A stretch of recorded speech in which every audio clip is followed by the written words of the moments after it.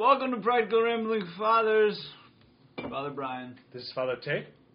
And today we're going to talk about the fun topic of annulments versus divorce. What is proposed to be a Catholic marriage? Correct. And what is the main difference between annulment and divorce? And a little bit about the annulments and the process and the grounds for annulments. And then also a little bit of using Ephesians 5 to talk about what marriage is proposed to be. Awesome. Father Tay? Yeah, so let's start off with just discussing about the definition of a divorce, right? So a divorce is, it's when you go to court and then you're breaking civilly, right, a recognized civil union between a man and a woman. So a divorce is seeing something there, a union being there, and it's physically snapped, broken by law. Correct.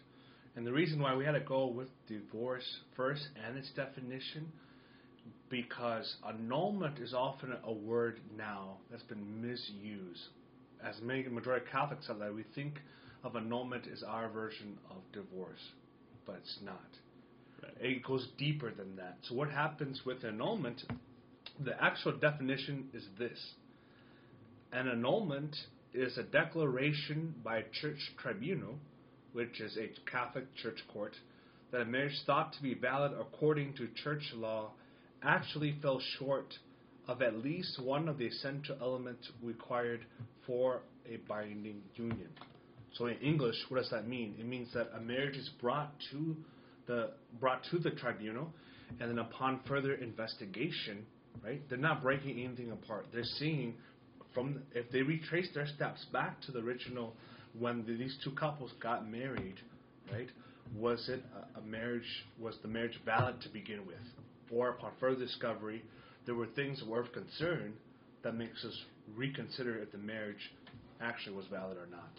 And in the process of the annulment, there's a person that's called the defender of the bond, and so it's his role or her role to defend the bond at all costs and to say the sacrament does exist and to try to prove that it will exist, because Jesus tells us himself, what God has put together, let no man put asunder.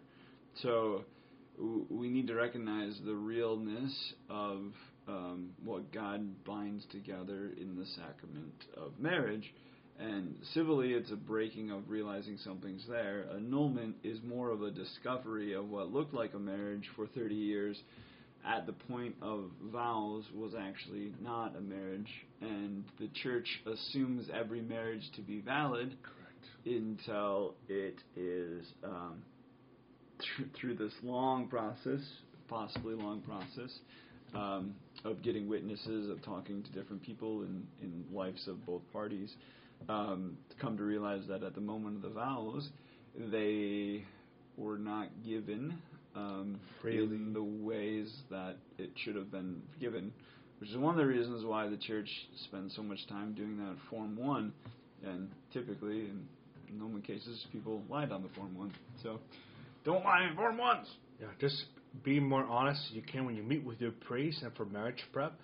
The reason why the Catholic Church asks these pointed questions is because we want to prepare you for a good marriage. We want you to be educated. We want you to be well informed during this forming process, so that if anything of concern comes up, then you can talk with your engaged, with your engaged person, your fiance, and talk to the mentor couples. Like, okay, we just discovered this. How do we go about it? Right? How do we live together when we get married? How would this look like? It's good. It's good for all the brothers and sisters to understand that we as a Catholic Church know that marriage is holy. That's why we want to defend it. That's why we're talking about these difficult concepts, because we know it happens. But at the same time, the more we can educate for the future generations, the future couples who are going to get married, the better and holier families we can have within a Catholic Church. And that's what Jesus wants. He wants all of us to become holy, the best saints that we can be, especially as strengthening of Christian marriages. as well. Perfect. You want to go through the myths Sure. real quick of annulment? Yeah. So the Diocese of Harrisburg puts out this really short 12 myths, and they do a great job of explaining the hesitancy sometimes of going through an annulment. For example, myth number 1. A divorced person is automatically excommunicated from the Catholic Church. The truth is that the divorce itself does not affect or alter a person's status in the Catholic Church, right? Divorce is a function of the civil law and the secular courts, and although it's been a widespread misconception for many years, it is a myth that a divorced Catholic is excommunicated, that is not able to receive the sacraments within the Church. So that's the first myth. Second myth.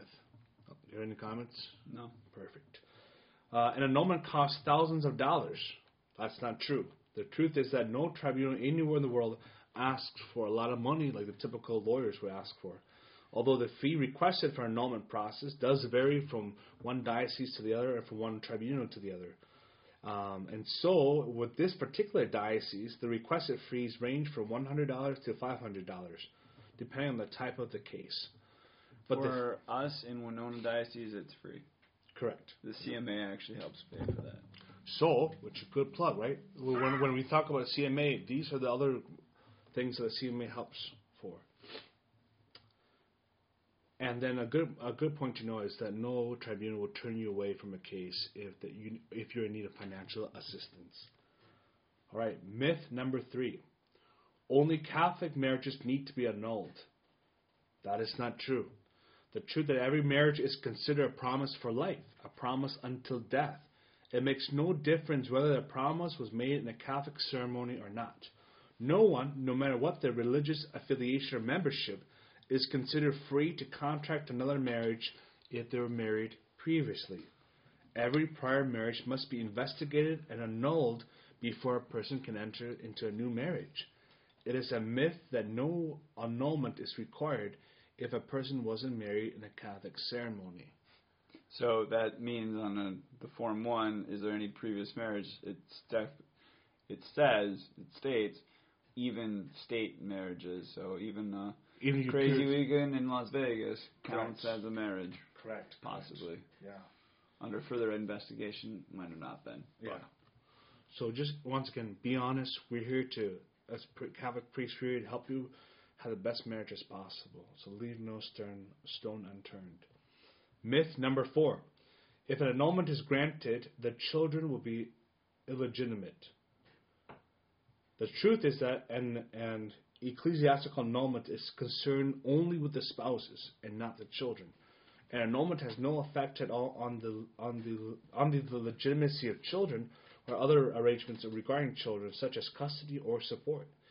These are all concerns of the civil law, and an ecclesiastical annulment has absolutely no effects under civil law. It is a myth that granting annulment makes the children illegitimate. Right. So the church, on that one, every marriage is a valid marriage until proven otherwise. So it means everything that happened within that marriage was presumed valid, and so kids are valid. Correct. Myth number 5. It takes 3 to 5 years to get an annulment. The truth is that every annulment case is different, and some processes are longer than others. But fewer cases ever take more than 18 months from start to finish. Decades ago, it did take several years, but today, the longest process is usually from 9 to 18 months. Some types of cases can be finished a month or less, but there's a myth that a typical marriage annulment takes 3 years or more to complete. It just really depends on the case. It depends on the case, and it depends on the response level of the witnesses and all those other things. The folks that work on it are working on it diligently, and sometimes it's how long it takes to get the whole entire case worked together is the majority of the time. Yeah, and that's the typical fear, right? A lot of people would want are considering getting annulment, but they're afraid of how long it will take. Myth number 6. Anyone who applies and waits long enough will get an annulment. The truth is that tribunals do give negative decisions. The burden of proving case rests on the petitioner, that is the person who applies for the annulment. The Catholic Church presumes that every marriage is a valid union and there must be sufficient grounds for declaring otherwise. The tribunal will help the petitioner to understand what's needed to develop a case, but if there isn't enough proof, then the tribunal will give a negative decision, meaning no. It is a myth that everyone who applies will get an annulment. I do know people that have been not granted their annulments, and once the annulment process is over, there's normally casework, or there's reports done on both individuals that said, hey, by the way, these are different elements of your life that you might want to look at too.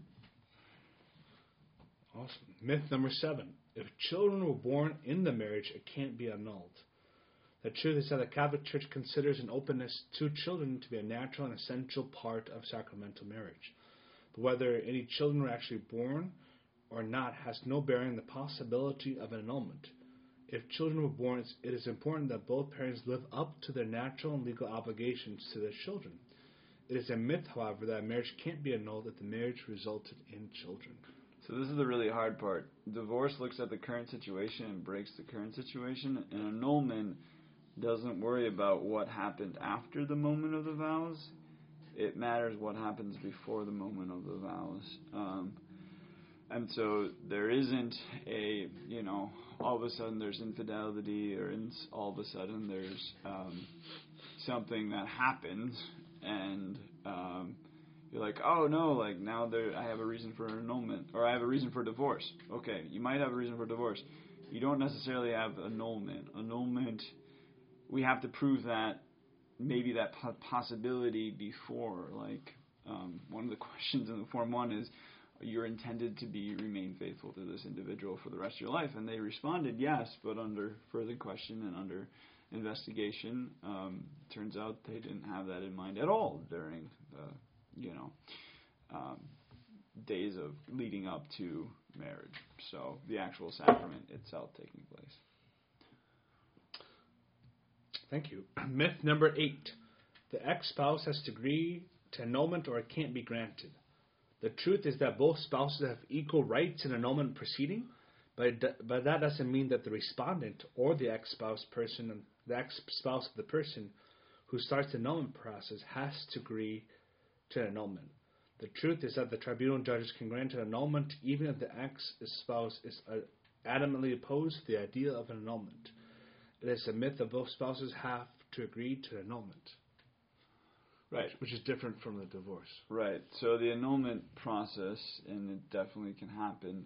Sometimes it's easier in the divorce process to sort of, I'm going to use the word, throw yourself under the bus of the reasons why annulments could happen. It's almost easier to say, I was the one that made a mistake, and then I don't have to necessarily worry about the other party being involved, especially if the other party doesn't want to be involved in the process. Then it's easier to get all those data points on yourself and in your own history.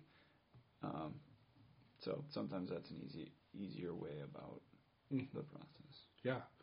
Myth number 9. An annulment is just a Catholic divorce.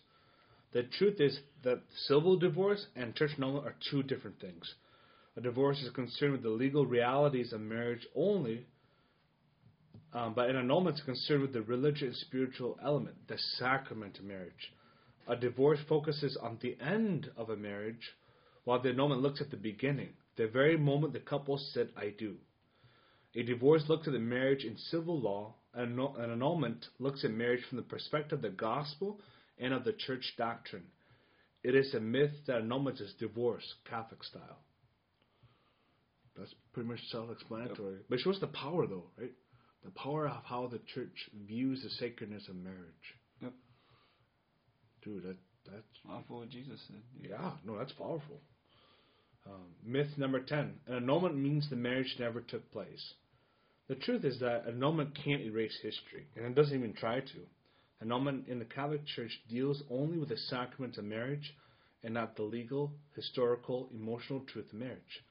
Annulment states that the sacrament was never present in the marriage, and not that the marriage never took place. It's a myth that annulment means the marriage never happened. This is kind of what we were hinting before we went through the definitions. Well, what's the difference between a divorce versus an annulment? Myth number 11. The tribunal is like a courtroom with judges, witnesses, lawyers, and cross-examinations. The truth is that the tribunal is a court of law for the church, but it's very different from a civil courtroom. Depending on the type of case, the spouse may have advocates. There will be 1 to 3 judges, but most of the work is done in writing. And so if you were the one petitioning for it, there'll be a question, a template that will ask you, okay, so what is your life prior to this marriage? What was it during the marriage, right? And after the marriage. We're just asking all these different things. And so you're required to write a biography and send it in. There's never an emotional courtroom scene as in television, TV shows, or dramas. If a person appears in person to offer testimony, it is usually done in a private interview and never with cross-examination. It's a myth that the tribunal is like a TV courtroom. All right, now we're on to the last myth, myth number 12. The idea of annulment is pure legalism in the Catholic Church. The truth is that annulment is packaged in the legal environment, since that is the best way to protect the right to interest of everyone involved.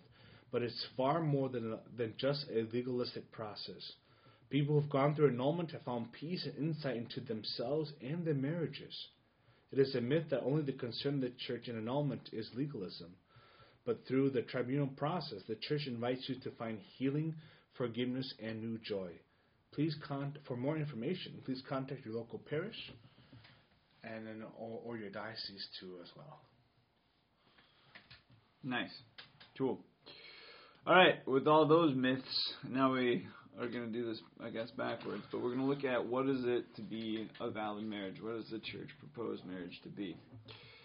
And this is off the USCCB. So for a Catholic marriage to be valid, these 6 things have to be present. The spouses are free to marry. Number 1. Number 2, they are capable of giving their consent to marry. 3, they freely exchange their consent.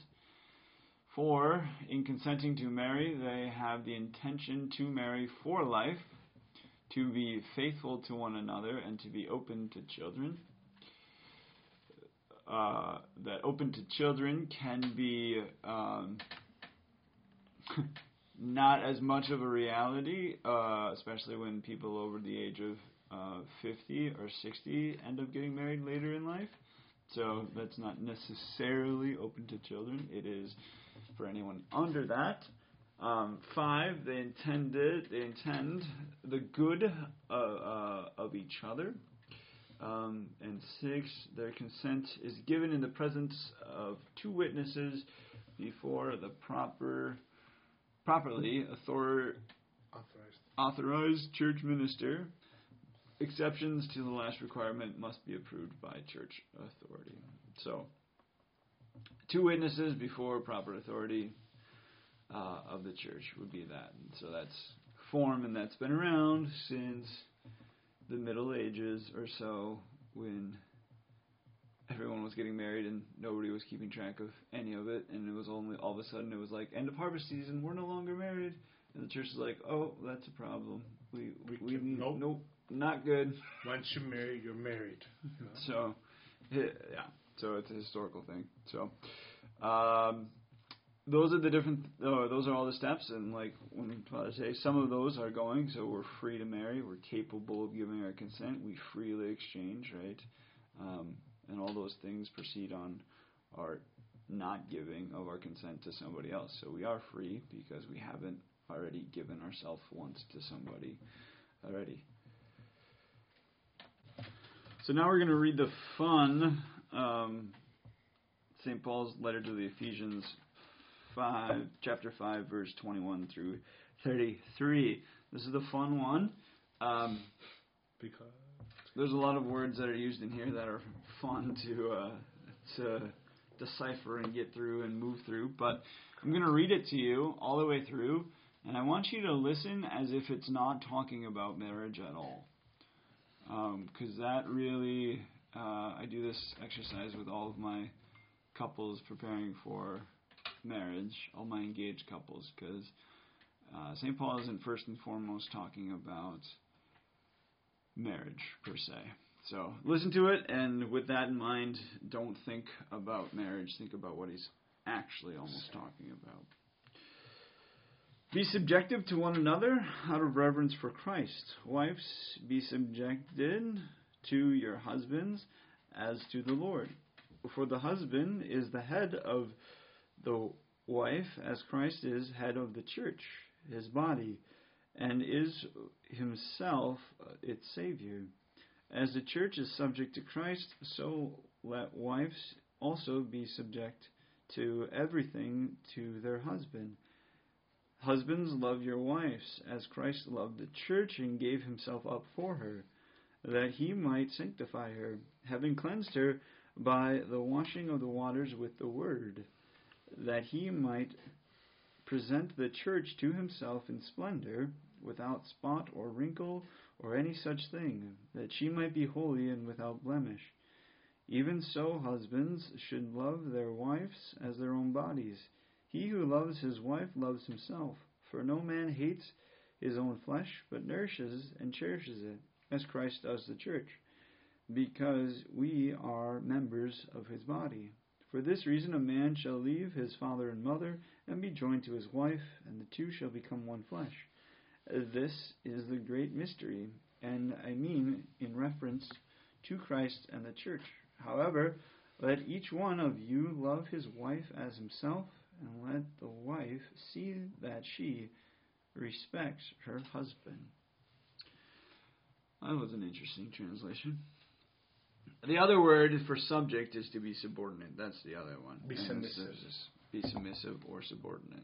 So subject is... Anyways, I like the meatier one of that. But anyways, we got to start at the back. We got to start at the back of this passage in order to understand the front and what the church and what St. Paul is proposing marriage to be. Right. So if it isn't about the couple, if it isn't about husbands and wives, what is it about? Well, it's very clearly it's about Christ and his church and what Christ did for his church.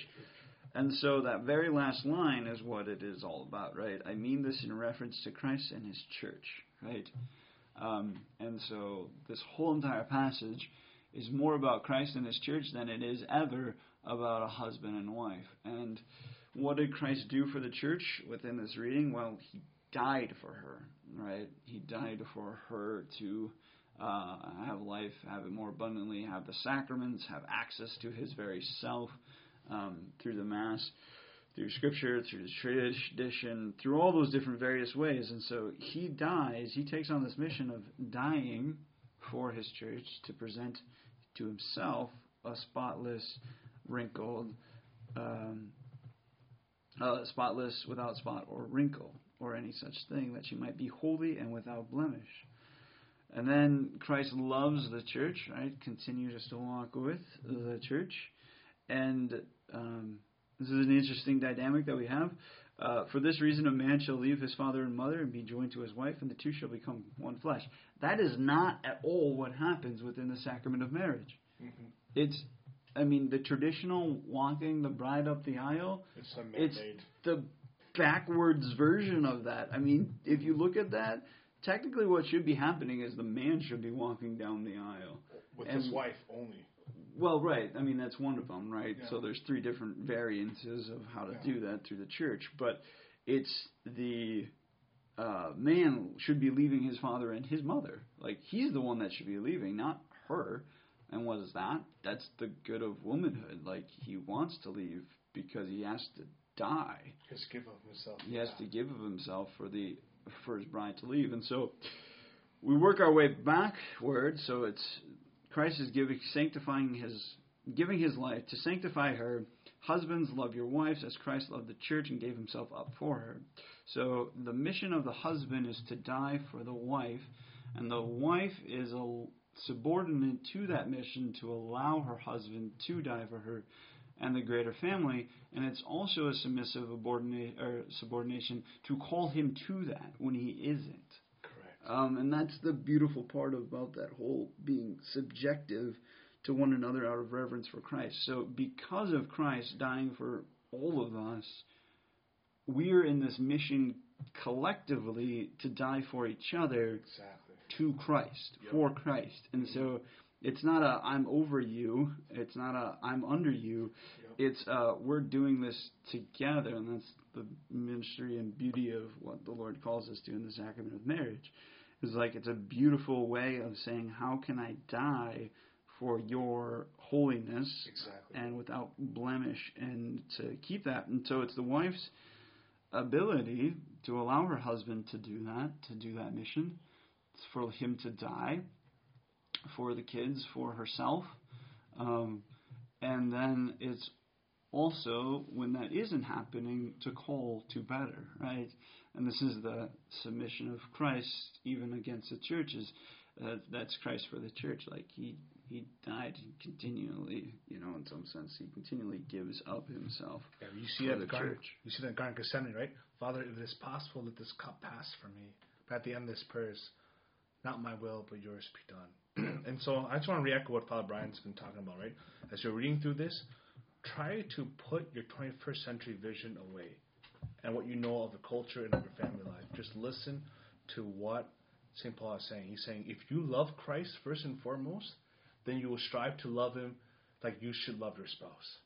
And everything else will follow, right? If you love Christ enough to fight for that time, to be in a relationship with him, to spend the hour with him, or however long you have time to allow for, you'll see that kind of self-dedication, but also the motivation to do the same for your husband, right? And for husbands to do the same for your wife. The question isn't, all right, you're not being a man, so I gotta, it's not about power. It's just, do I love you enough to allow you to grow? Do I love you enough to step aside and allow you to lead my family, our family, not mine, but our family? Right, lead, and then not only that, but to be submissive in that role of going towards holiness together. Yep. And being able to help each other mutually go towards that holiness. Yeah, keep on going. That was good. So Christ is the head of the church, and so anything that the man is about, the man should be about Christ. And so as Christ is head of the church, so should the husband be over his wife. What does that mean? The man's virtue should be up to snuff with Christ. Right? So that's a big call for our lives, is my virtue should be Christ, should be St. Joseph's virtue level.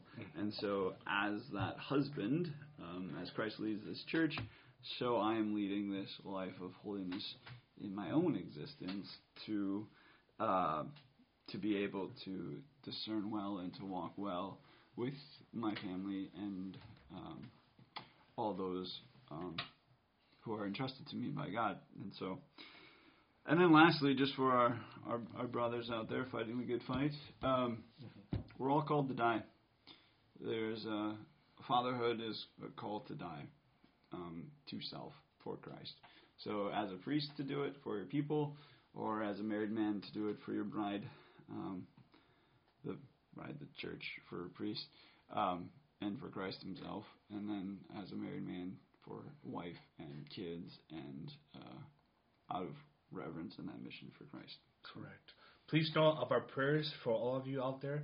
We pray for you and your family and your spouses that you remain strong and you remain holy and striving to love like Christ did, which is giving up his life for the church. We are all called to do the same. And we know that family life is difficult, and that's why we spend this time and this prayer to really build up the family life. And so continue. Men, dedicate yourself to St. Joseph. Women, dedicate yourself to our Blessed Mother. Each and every day as you wake up saying, Lord, I consecrate my marriage, right, to you, St. Joseph. Help me to grow as you did in your marriage to our Blessed Mother and to take care of Jesus. Women, right? Blessed Mother, I gave you my marriage. I gave you my spouse in order for me to become holy as you did for St. Joseph's. And if this is steep or, big ask, that's the role. That's our life. Yep. God doesn't want us to just tolerate life. He wants us to love life, love each other. He doesn't want me to just tolerate my spouse. He wants me to love my spouse, right? Even when it hurts. Which is where the world is at. Just tolerate me. Nope. Mm-mm. That's not love. And gotta go further. So anyways, Oh, so what I was going to go with that. Sacraments of the church, and this is why the sacrament of the church exists. Holiness is not possible without the sacramental life of the church, in some sense, right? So going to Mass, receiving the Eucharist, having Jesus inside of me at each and every Sunday or more often, having my sins forgiven by a priest as often as I need to, regardless of how embarrassed or blah, blah, blah I am. Correct. And prayer, right? Prayer, stick close to the Word of God. Let it seep in your hearts. Yeah, the anointing of the sick, reading Scripture, all those different facets of life that God so badly has given us and so desires us to use to become holy and to be able to live out this radical life that He's calling us to, particularly in marriage, as our focus is for this podcast. Awesome. Thank you so much for tuning into our podcast. Once more, click on that subscribe button. And we'll be starting on Monday after Ash Wednesday. Correct. On our Lenten journey. series, Journeying for Lent. So, oh, yeah. Awesome. Well, thank you guys so much for tuning in. We'll see you later. What? No, we got to tell them about 5,000. We hit 5,000 downloads. Woo! It's not about the numbers, Father Brian. It's about the numbers. It's about the ministry. Dude, it's not about the numbers, but... No, I'm just kidding. But anyways, no, thank you. And I mean, this has taken a lot further off than we expected. We just wanted to provide a platform for all of you brothers and sisters of Christ who are wanting to have a deeper relationship with Jesus, to deepen your prayer life, and to become faithful and holy Catholics. So we are very astounded and overwhelmed by your generosity, but as well as your prayers and your support. So continue to lend us your help by clicking on the subscribe button or downloading our podcast. Wow, twice and once. All right, so these are the states we haven't gotten to in the U.S.